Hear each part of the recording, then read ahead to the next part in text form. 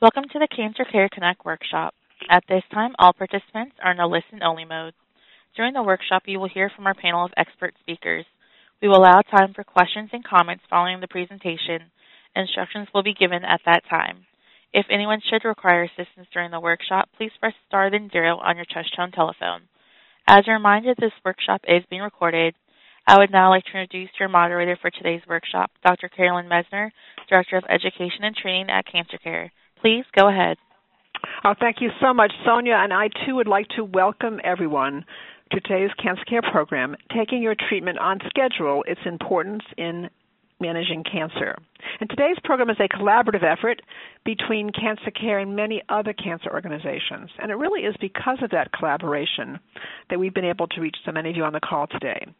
And so we have on the call today over 250 participants, and you come from all over the United States, from both rural, urban, suburban, and frontier communities, so really all over the United States. And we also have international participants from Canada, the Netherlands, New Zealand, and United Kingdom, so it's a bit of a global call as well.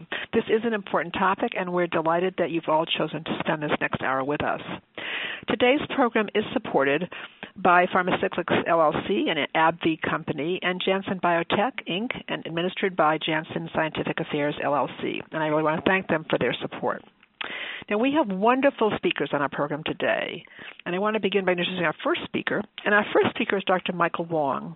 And Dr. Wong is Professor of Medicine, Cutaneous Cancers, Medical Oncology, Executive Director, Integration and Program Development, Cancer Network, the University of Texas MD Anderson Cancer Center. Dr. Wong is going to start off by presenting an overview of cancer treatments, definition of adherence or taking your treatment on schedule, its important role in managing your cancer, barriers to taking your treatment, and communicating with your healthcare team about assistance with adherence. It's now my great pleasure to turn this program over to my esteemed colleague, Dr. Wong. Thank you, Dr. Mesner, and it's a privilege and pleasure to be able to be with you today, and I acknowledge folks coming from everywhere. I hope you find this useful. I have a personal story to start the ball rolling on this. When my father was ill, and it was a chronic illness, not cancer, and I'm an oncologist, so in my family we have a physician, a nurse, and 2 pharmacists, and you would think that we would be able to get our act together and have my father be totally 100% compliant with his medications. And guess what? I'm embarrassed to say on an open line that we got it most of the time right. And there were lots of reasons for that, and I want to share some of these with you. Today, the use of oral medications is growing, especially in oncology care. And the reason for that is because we have come to an appreciation that this is a route that allows flexibility in how patients take their medications. But the problem with that is one that maybe it's not a problem, but the angst of an oncologist is that when you come to my oncology center and you get an infusion, I know exactly how much you got, when you got it, how you got it, and any side effects may have happened as you got it, right? It's all documented. I can flip through a chart. We all have computer systems. We scan your armband. I know within a second. And there's a little bit of control that we give up to our patients, and rightly so, I believe, when we use oral medication. So another reason why I'm a big fan of this program, because this is an attempt to be collaborative about this, to let you know why I fuss about this and the things you should know about it. Cancer care has undergone a revolution.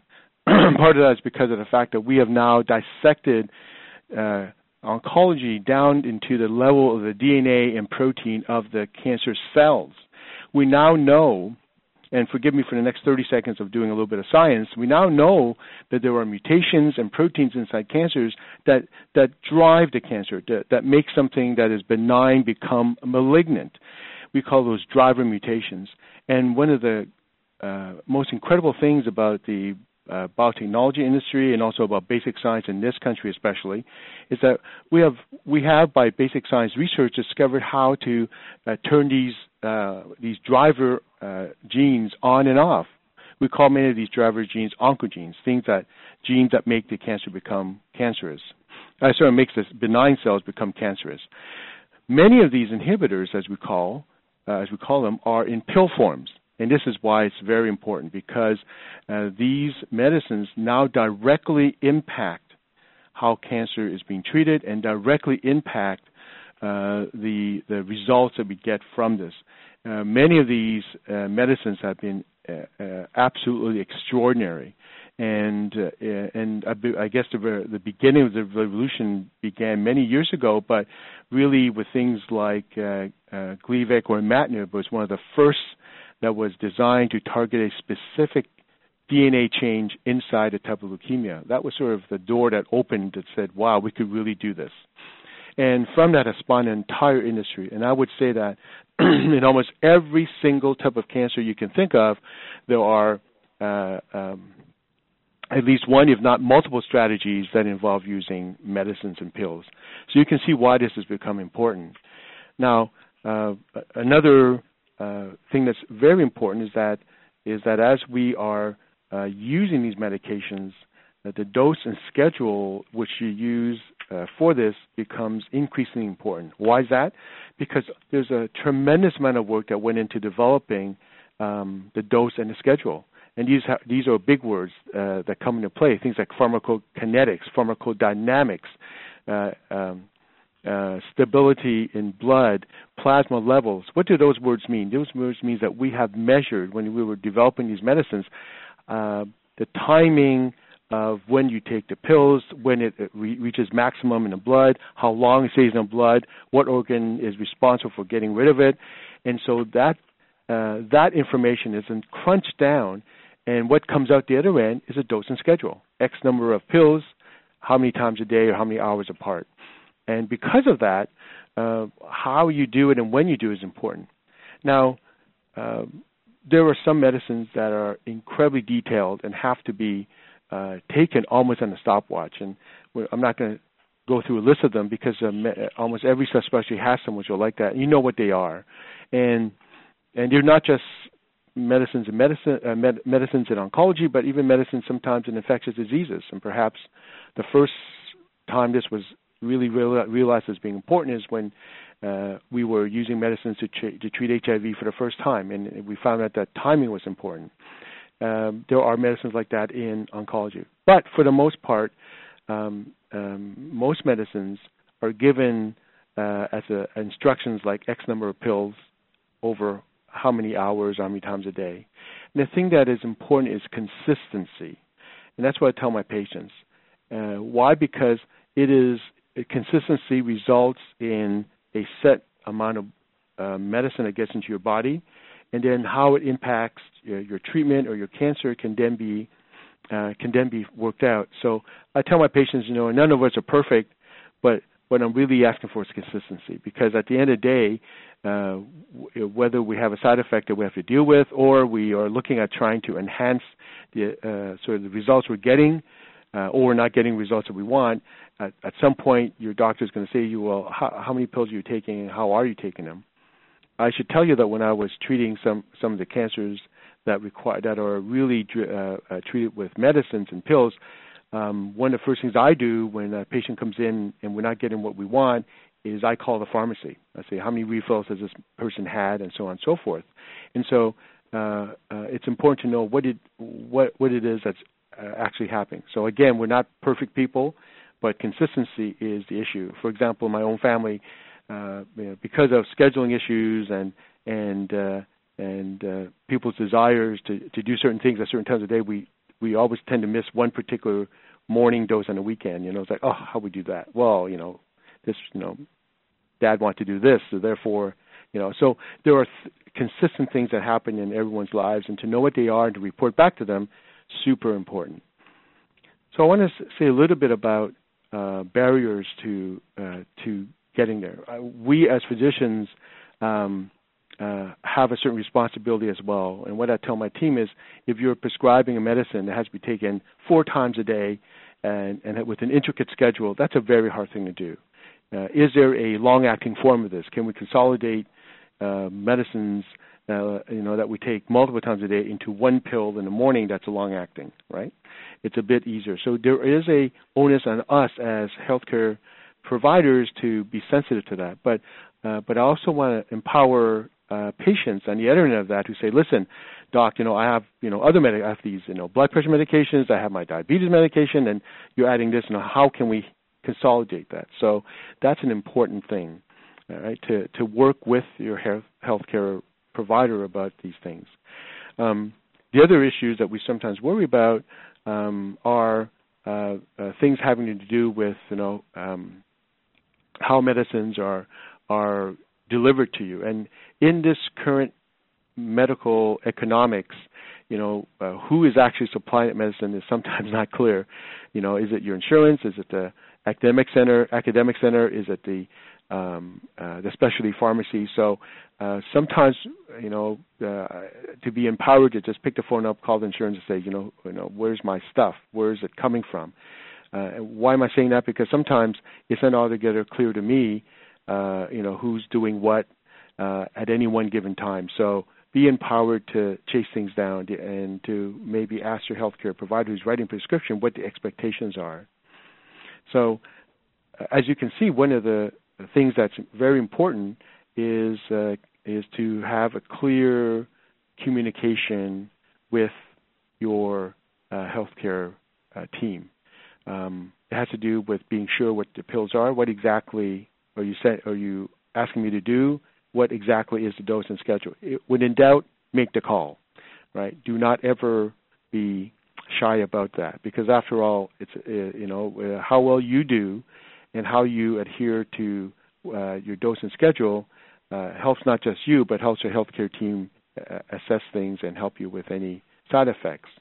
And that's another issue as well. So we tend to give our patients a little bit of information overload. We'll say, we're starting you on this medication.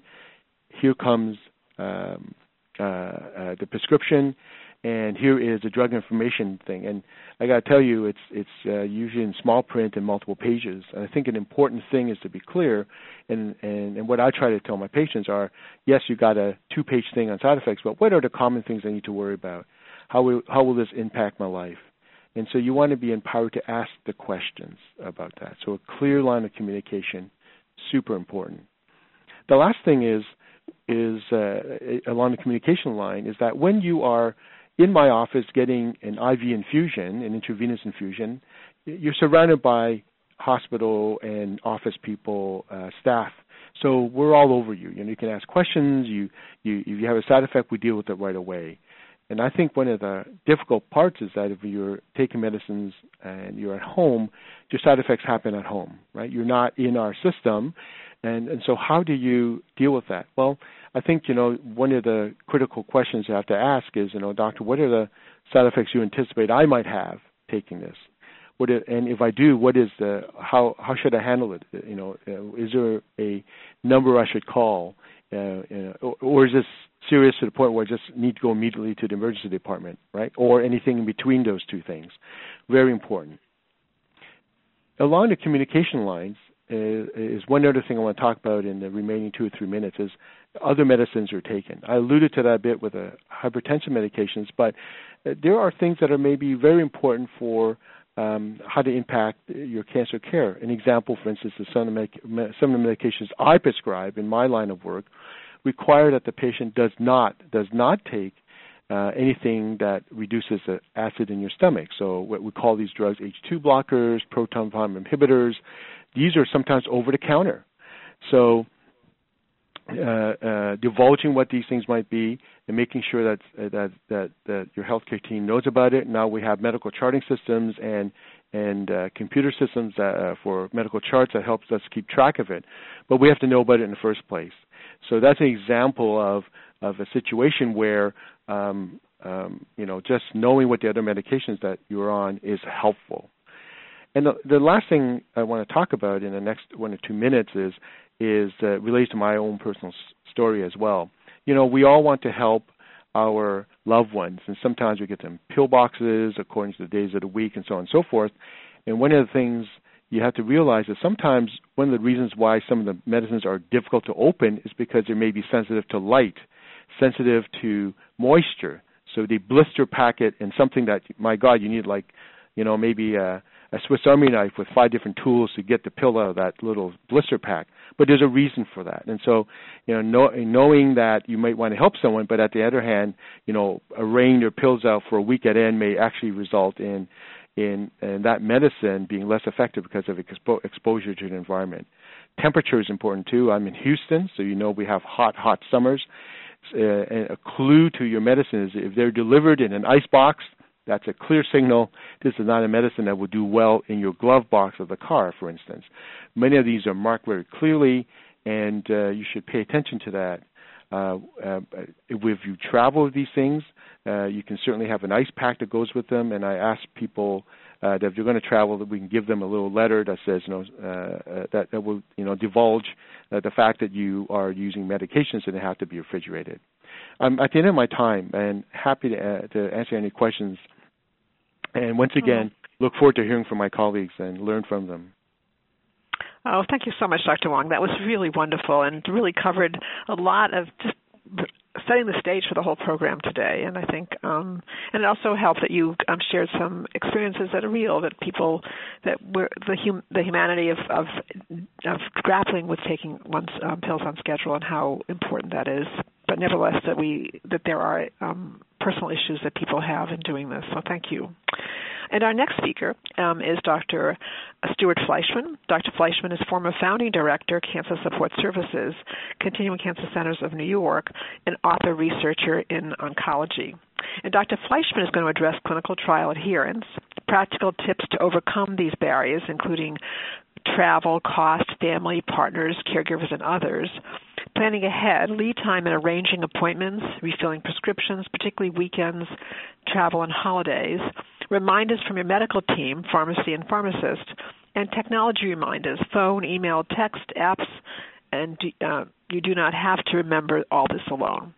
It's my great pleasure now to turn this program over to my esteemed colleague, Dr. Fleischman. Yes, hello everybody, and thank you for participating in today's call. I'm trying not to avoid getting very definite questions for things, but you may find that a lot of the answers are, it depends, and I will try to define that as much as I can. Clinical trials are the mainstay of the discovery of new treatments in oncology as well as in many other fields, but probably oncology leads the way in its history in making sure that a treatment is rigorously tested, not just for the Food and Drug Administration approval, but for patients' benefit, in that we test for how safe the medicine is, how effective it is, and then test it against the most widely accepted effective treatment to see that it's equal or better to what is available to patients through their oncology professionals and cancer centers. Being on a clinical trial has a lot of advantages and some disadvantages, but mostly advantages. When you're on a clinical trial, there's a lot of paperwork to go through at the beginning. That may be considered a disadvantage, but it could be an advantage because you get a lot more information about a treatment than you may get otherwise. You wind up meeting many people that you would not meet if you were getting standard of care in an office when you're on a clinical trial.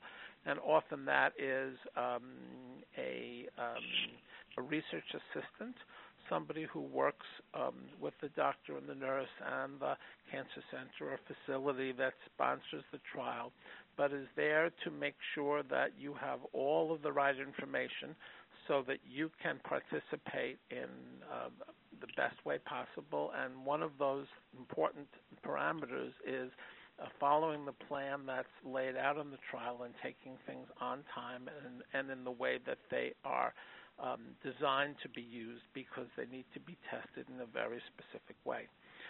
So there are a lot of details that come along with this, and I will try to go through as many of these as possible in the few minutes that I have. It is often possible, and more these days, more often than ever before, possible to get the trial at your own cancer center close to home. It is likely the same trial that is all over the country. because has been recognized that patients find it burdensome and sometimes impossible to travel to large centers in other cities where there's no support system, no transportation, and no place to stay, and it becomes extraordinarily cumbersome and expensive. So many trials are available through a variety of mechanisms, some sponsored by the National Cancer Institute, some sponsored by the pharmaceutical organizations that sponsor the trials in the community. And your cancer center and your oncologist, your oncology nurse will know what's available and will choose a trial for you if it's in your best interest. The travel to another city can get very expensive. It is pretty much well accepted that going through cancer treatment is hard to do alone, and having a relative or trusted friend with you is very important, both to take notes, to keep track of things, but also so that the experience itself is not so isolating. But that then involves more expense sometimes with being in another city, losing time from work, not being able to take care of the usual things that they do for their family. So travel can be an issue. Cost can be an issue because not all costs for the travel would be covered by the study itself. This is where things get really complicated because some expenses, especially for the medications that are being tested or the device being tested or the type of radiation that's being used or the type of surgical approach that's being used, are covered by the clinical trial or by the study. But there are some other expenses that often aren't, and it's good when you're asked to enroll in a clinical trial and you're getting information from the research assistant to be able to find out exactly what is or isn't covered. That's really, really important. And caregivers often can take a good role in this by having a big pad and taking a lot of notes.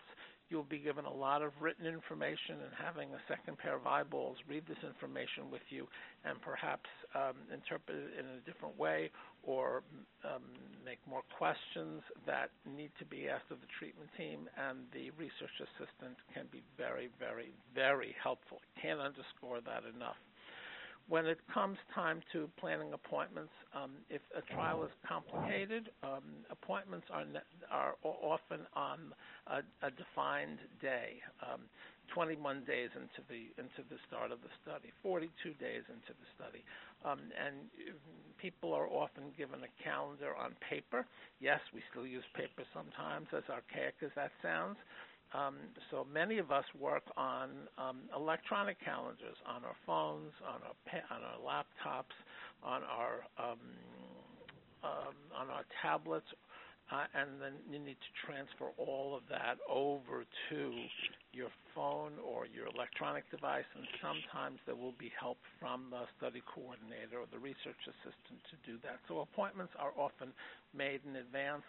They need to be kept as close to the original schedule as possible, and having a direct number to contact a research associate or a research assistant is really, really important because things happen. Snowstorms happen, floods happen, earthquakes happen, and you need to have contact with someone who will be able to confirm and then change that appointment if necessary. When it comes to prescriptions, here's get extraordinarily complicated, as Dr. Wang alluded to before. The drugs if there's a drug that's being tested from a study, that will be supplied to you. It needs to be supplied to you. Almost all the time that's given to you in person by a pharmacist who is specially trained in handling drugs that are in clinical trials, and it may seem quite formal. The bottle may look different than you get from your local pharmacy. There are different types of labeling that need to be done to meet federal study standards. But all of your medications that you take for other reasons probably won't be given by that pharmacist involved in the study. You may be able to get those at your cancer center through their pharmacy. You may not. They may have to go to an outside pharmacy. And as we all know, that's gotten really, really complicated because if we do have insurance, we're not able to go to every pharmacy sometimes and get the lowest price, or the pharmacy doesn't have it in stock and has to order it in advance, or the pharmacy asks you to use their mail order branch, which specializes in specialty drugs, like many of the drugs used to treat cancer are. There are intermediaries called PBMs, pharmacy benefits managers.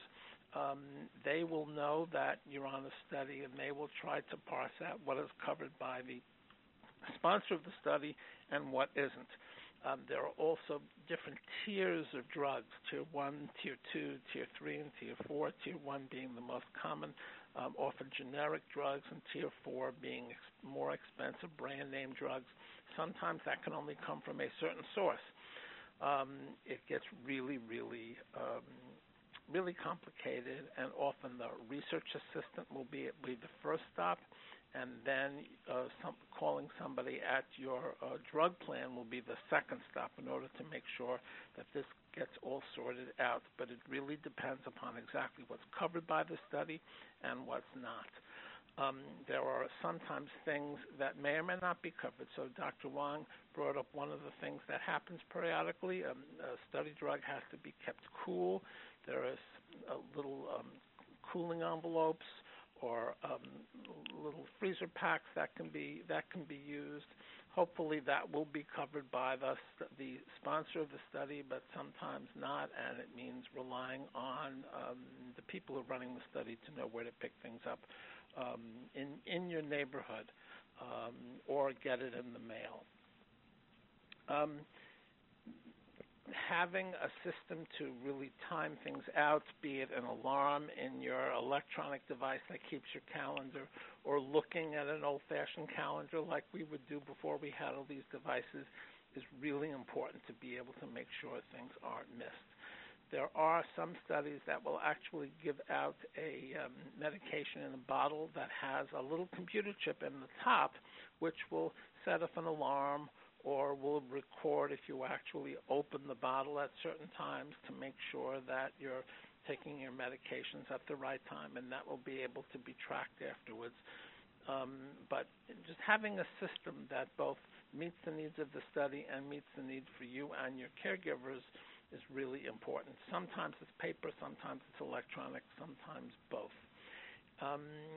And having the number, I cannot stress enough, of having a number of someone to call who's and a research assistant who's running the study, so you have access to someone who either knows the answer or will help you find it out. So I've tried to cover some of the basics of the drug or device management in and of itself. As far as the other things that Dr. Messner has mentioned, if travel is necessary to another city in order to be involved in the study, ask for help with that. Certain costs may be covered by the study itself. Find out from the cancer center who is sponsoring the study if there are discounted rates at a hotel close by for patients, especially for patients who are enrolled in certain studies. Find out if there's any help with airline ticket charges or even train tickets, or help to defray the cost of driving somewhere. That's all questions to ask up front. Sometimes if they're not covered, and you need to know that to know if this is going to be practical for you, and some people will use their airline miles, or some people will rely on the loyalty programs at hotels to get a less expensive way to stay in another city in order to enroll in the study. But start with the facility, the cancer center, and the research assistant, and go through all of these details. That's what they're there to do, in addition to making sure that you understand what's in all the consent forms and help you get all those signed and arrange all of the testing that is required to enroll in the study. Sometimes it's all been done as part of the regular standard of care with your oncologist. Sometimes there are special tests to do. So the family travel issue can be daunting. Oftentimes is anticipated by the study.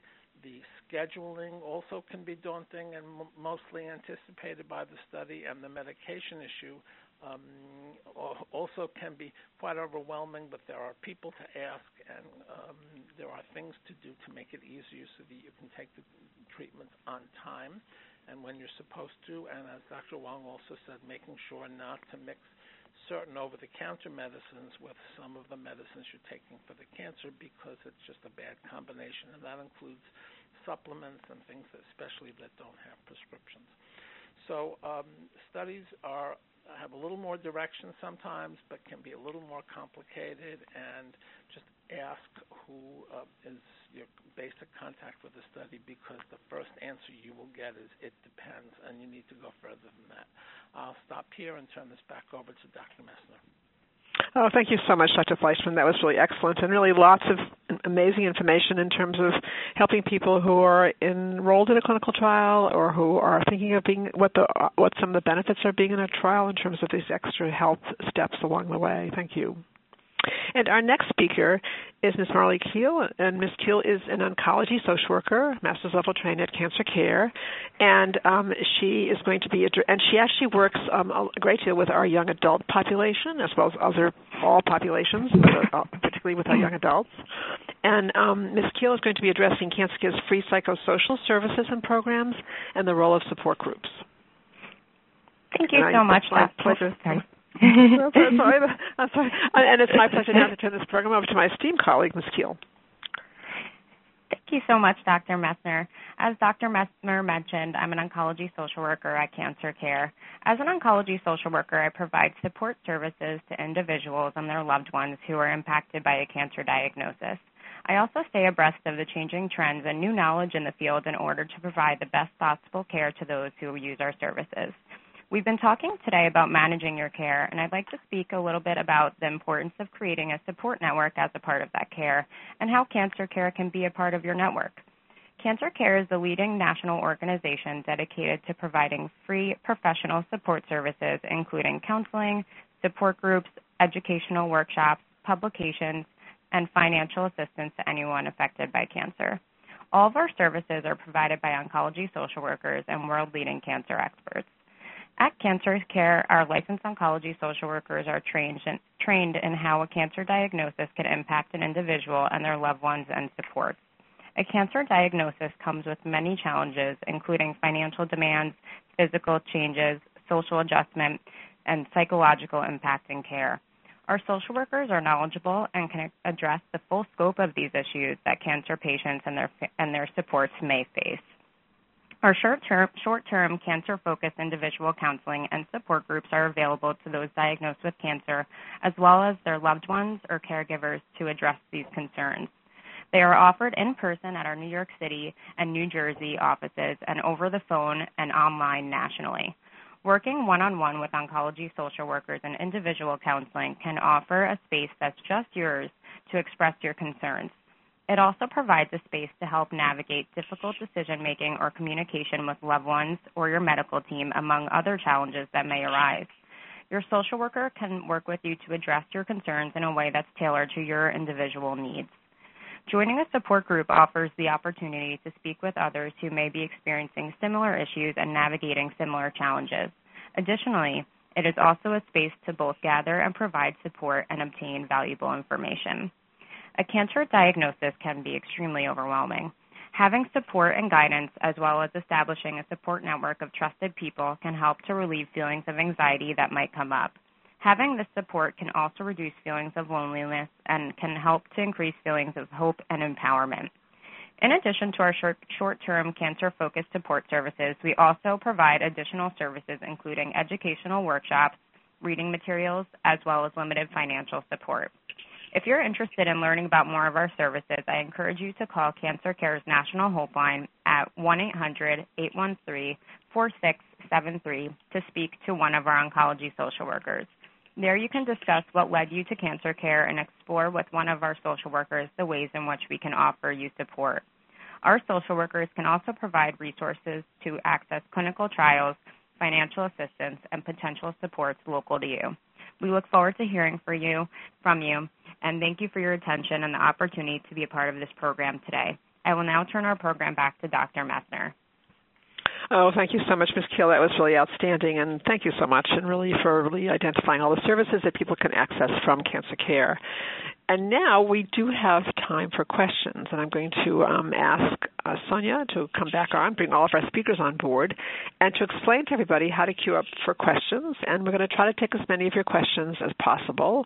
And if we don't get your question, I'll explain to you at the very end actually how to get your questions answered if you didn't ask a question, or if you even have another question that you want to ask.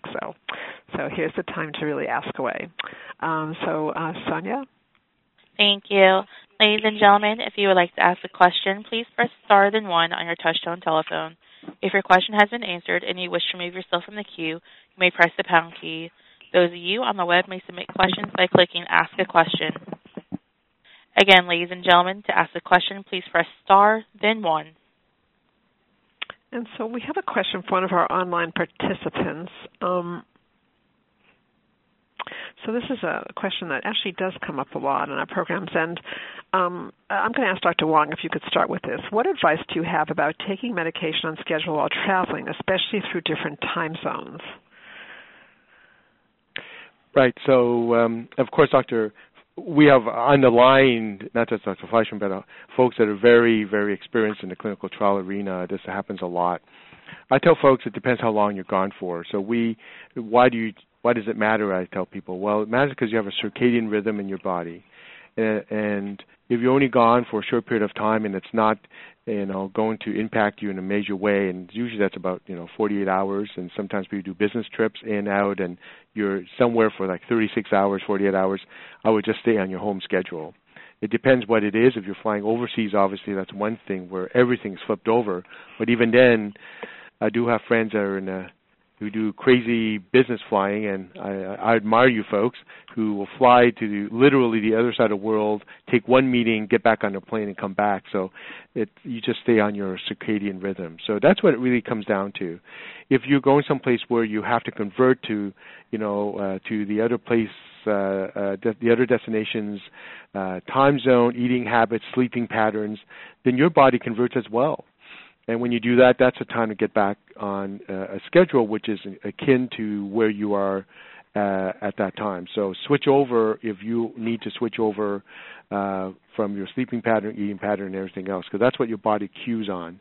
And just to summarize, short, business-like trips, like my friends do sometimes, to go and come back quickly. You're not even there long enough to have breakfast or dinner, and my rule of thumb, because I come from a restaurant family, if you have all three meals in the other place, then you probably need to convert over. That's kind of my rule of thumb. But if you don't have to convert over, and your circadian rhythm, your natural circadian rhythm is still keyed into where you live, then no need to change. That's sort of my rule of thumb. And my colleagues on the line might have opinions as well.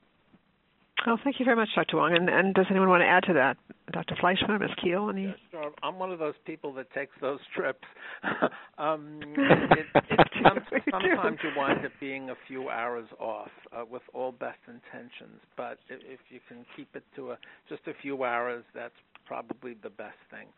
One thing I did want to say is if you are one of those people that travels, make sure that the study drug is in its original container.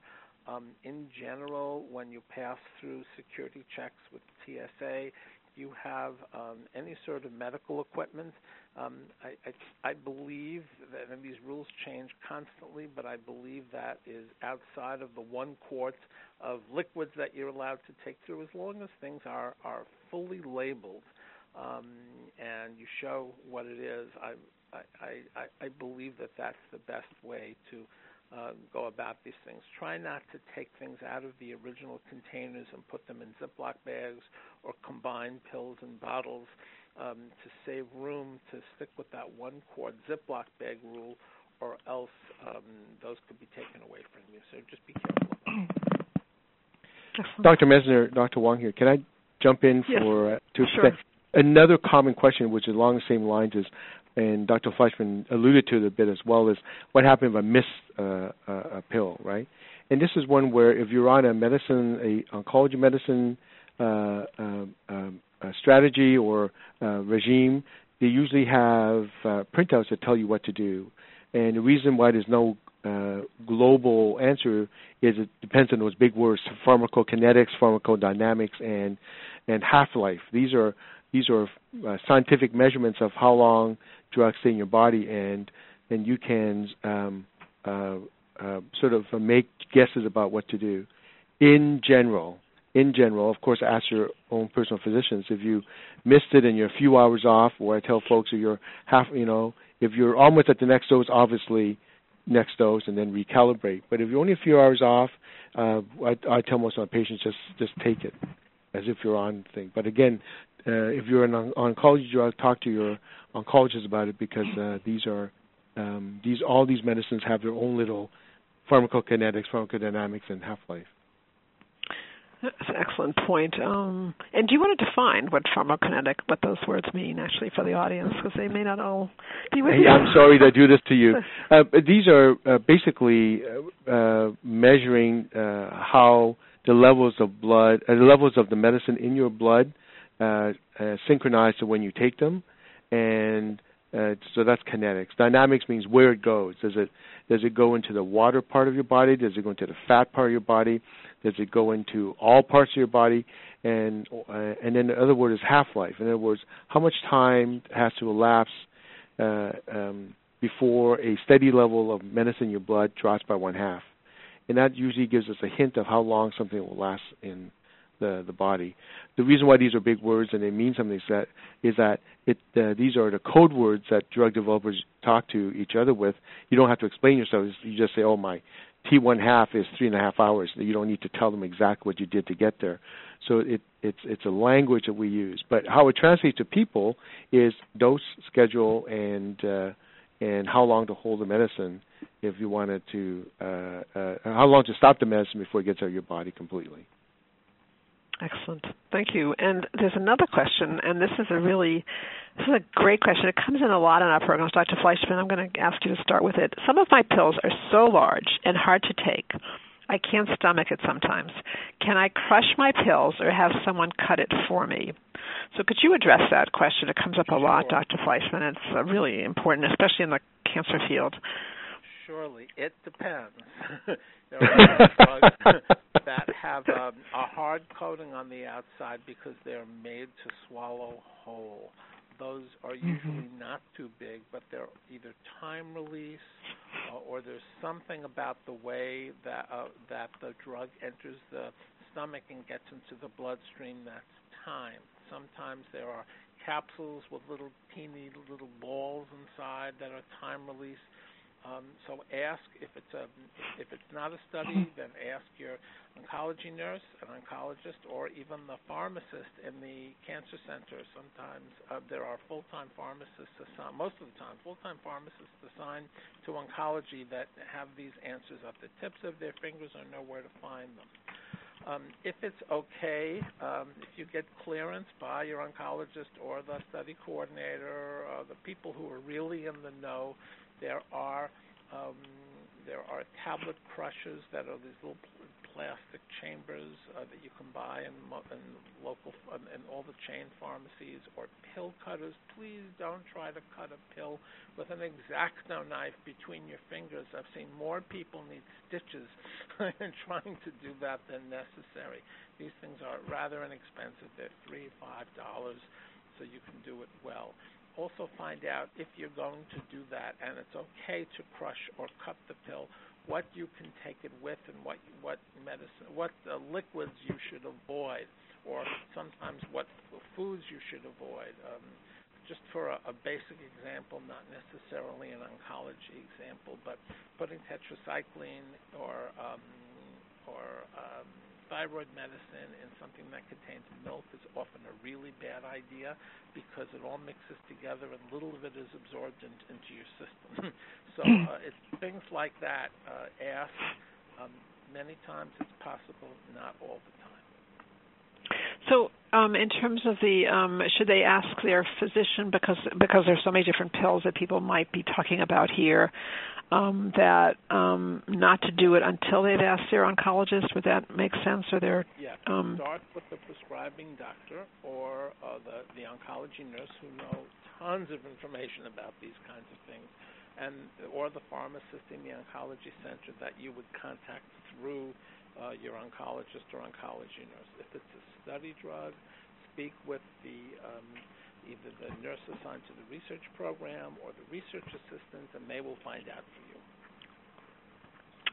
Excellent. And so that really is important to really check with your treating team. That's very important. And remember, you can pick up the phone and call them.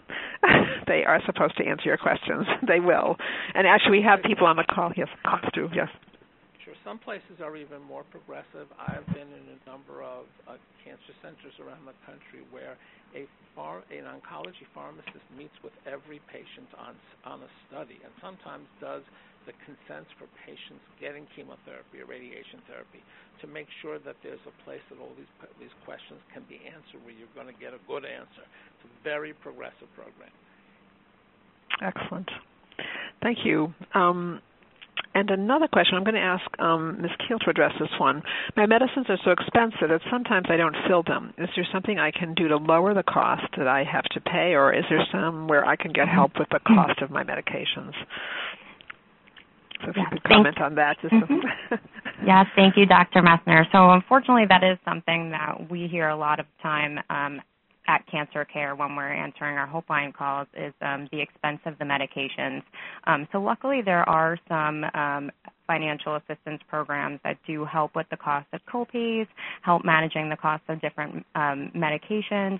For example, Cancer Care does have a copay assistance program that can assist with the cost of copayments, and especially if traveling to get medications is ever an issue, there are organizations that offer transportation assistance as well. However, I would say to ask if there's a hospital social worker, even your doctor, a patient navigator, to connect you with resources for copay assistance or financial assistance to help with the cost of the medications, so you do not have to skip any for that reason. Excellent. And so there is really assistance out there. And also sometimes, well, actually, if you want to comment, Ms. Keel, about that, just see sometimes people qualify for public programs or even pharmaceutical programs that might assist in addition to just directly of the pharma. So. Yes, exactly. So sometimes you can apply through, and again, I think what Ms. Keel said, going to a social worker to talk about this, also, or the nurse navigator about this in terms of resources for this. And also, in addition, I think sometimes people will go directly to the pharmaceutical company itself who have their own, in addition to all the copay foundations that exist throughout the country. So again, the hospital often will help with that because they are often aware of them. But I think there is help out there for you. And do anyone want to comment on that further, Dr. Wong or Dr. Fleischman? I want to reiterate the fact that, yes, many of the manufacturers have foundation programs, and so it is a resource, and usually we funnel them through our social worker here because they are the sort of the brain trust of many of these things, and there are multiple sort of avenues to this. So I think the most important thing is to reach out for the help, and there are multiple mechanisms that can come and help you get over this hurdle. Excellent.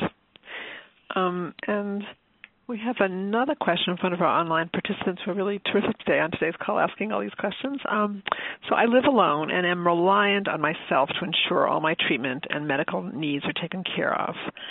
Doctor visits, pharmacy visits, and treatments are very overwhelming. Do you have any advice on reducing the stress of keeping up with all my errands and responsibilities? Ms. Keel, do you want to address that to start? Of course.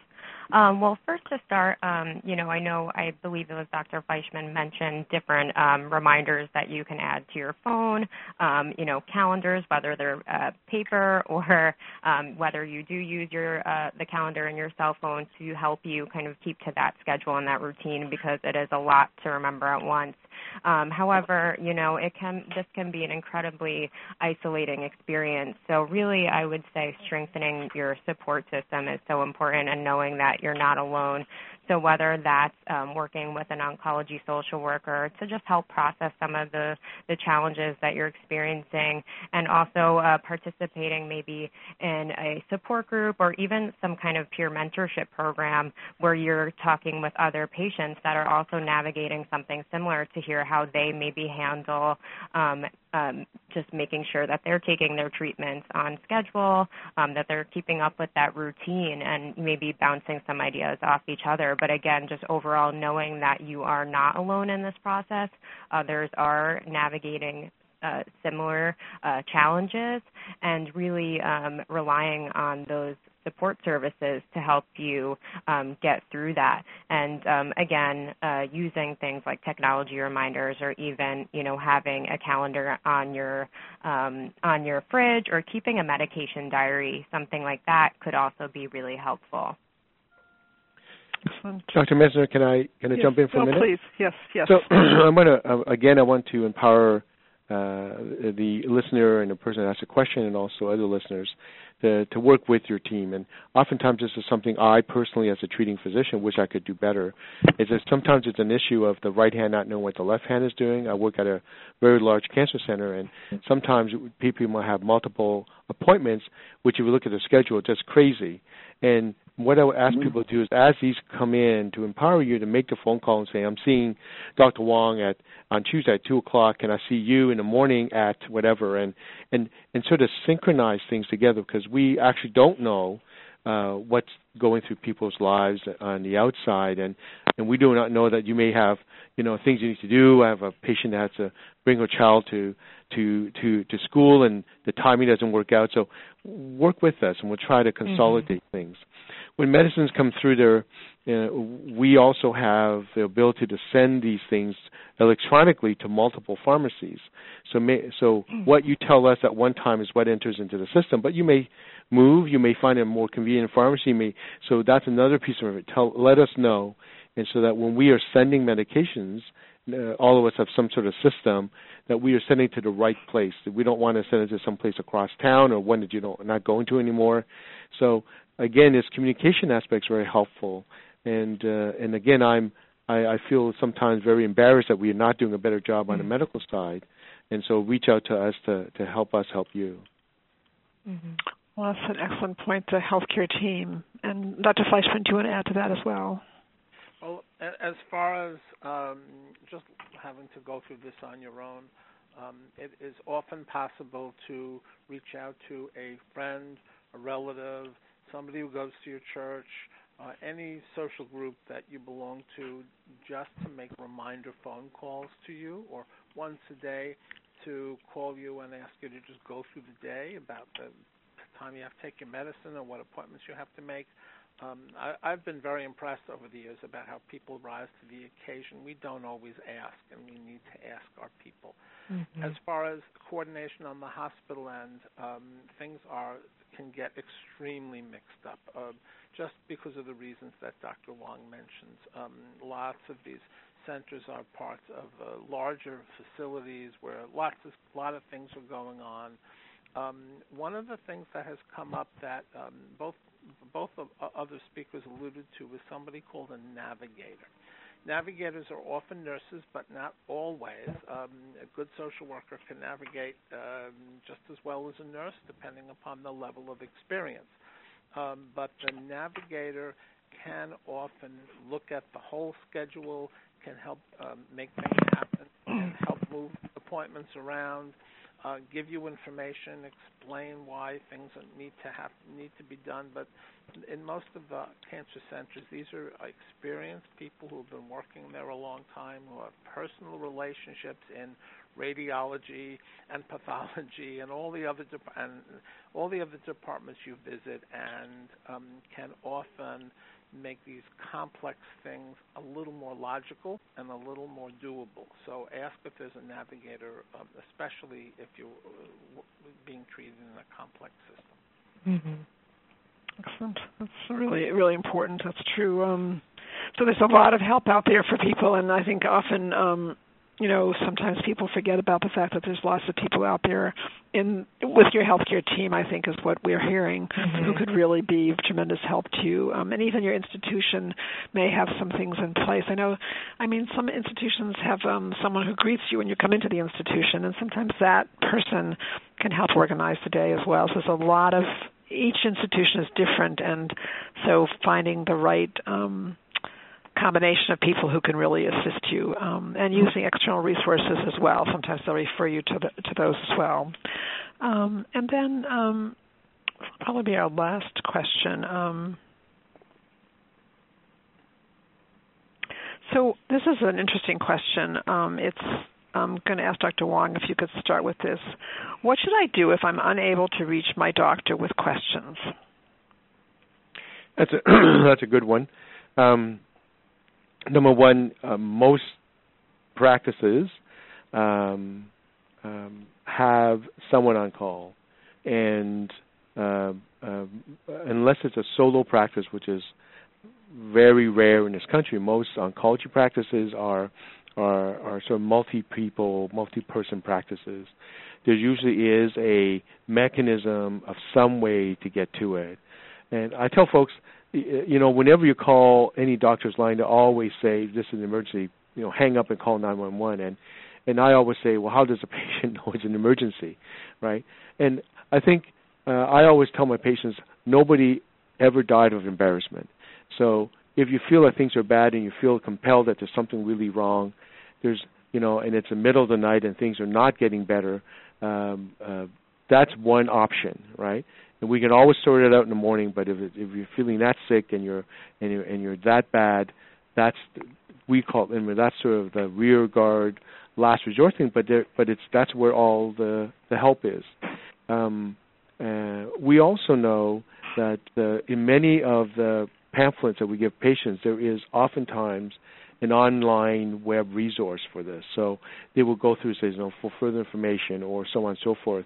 In oncology, many of the major oncology companies, in their informational brochure to patients, will have a patient resource, which will to help handle some of the side effects, right? And we know that these are things that are common to that particular drug, right? For instance, one medicine gave mouth sores. We call it mucositis. And in fact, in their pamphlet, in their information, oftentimes when patients look at it and say, "Oh my God, what do I do with this?" But it's a brochure or a booklet, multiple pages. In there was an entire section on mucositis, for instance, or the sores in your mouth business. So look there as well, right? And of course, like I said before, many of them have online resources that speak to the issue at hand. And lastly, like the phone number or like the phone message says, if this is an emergency, hang up and 911 or go to emergency. I think that's that if you're really that sick and things are spiraling out of control, that's the thing to do, and we can always sort it out in the morning when the morning comes. Excellent. And I guess, Dr. Fleishman, do you want to just add to that about, things do seem to happen in the middle of the night or when office hours are over. And so how do you recommend people actually begin to explore, with their healthcare team of what they do after hours, who's on call, how do they get their answers, how do they get their questions answered? Well, that's a good question to ask in advance. It may be that's something we're telling everybody in advance rather than waiting for them to ask. But knowing where to turn, there are some of the larger Cancer Center networks actually have 24-hour staffing at one of their infusion suites where all the calls are sent to, so that an experienced nurse or physician in oncology who is there off hours will be able to answer this or know how to find out the answer. If this is a concern, ask. We should be doing a better job of making that clear, and I think some places do. Excellent. Can I just add one more thing? Yes. Oh, please. For those individuals, for those individuals on the clinical trial, in the consent form, by regulation and law, we have a contact number. In fact, in my clinical protocols, my actual office number is inside the consent form, and there's also the study coordinator nurse and a major line for that as well. And so, that's part. If you're on a clinical trial, that's one of the advantages. You have those numbers, and we are obligated by ethics and law to provide them to you. And like I said, Dr. Fleischman, in large medical centers, there's always someone on call. And if you call MD Anderson right now today and ask for the person covering my practice, it's me. So it's always somebody at any one time on call. So that's really important for everybody to hear. That's sometimes, and I think asking it ahead of time so you actually have that information when you start treatment. That's really important, because the reality is that it's true, things sometimes happen during the day, but they often do happen at these odd hours, and that's when you really need someone. So I want to thank our speakers. This has been a phenomenal call, so I want to thank each of you. You can't hear us applauding, but we are. We really think this is wonderful. And I also want to thank all of our participants, actually, for really, particularly our online participants, for the really excellent questions that allow the speakers to elaborate further on concerns that you may have. And although we could go on all afternoon, of course, we did say this is an hour program. So then in keeping with that, I just want to kind of wrap things up and say that we know that some of you asked questions and had a chance to get some answers, but I would ask you and invite all of you to go back to your treating healthcare team. Of course, they know you best and know, of course, what your specific needs are, so that's really important.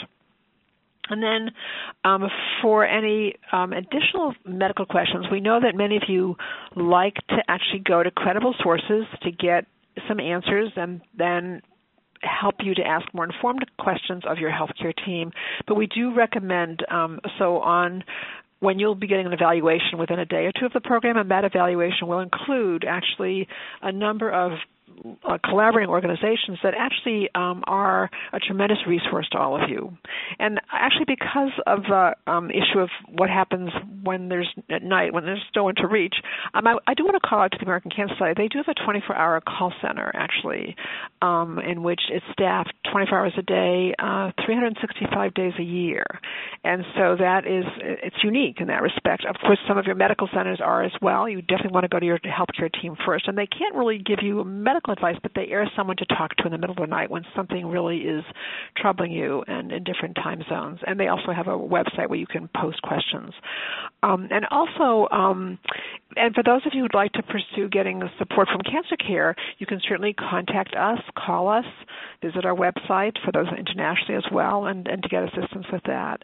Most importantly, when we conclude, I wouldn't want any one of you to feel that you're alone. It is true that you will sometimes feel alone in coping with cancer and with all the issues that we discussed today, but also know that there are lots of resources for you, both from your healthcare team and from lots of other resources out there, which we will give you. Again, we will send you all the different resources that are out there for you. We also have a number of programs coming up so that you'll be getting information about that as well. So I really want to thank you for your participation today, and I want to wish you all a very fine day. Thank you all. Ladies and gentlemen, thank you for your participation. This concludes the workshop, and you may now disconnect. Everyone, have a great day.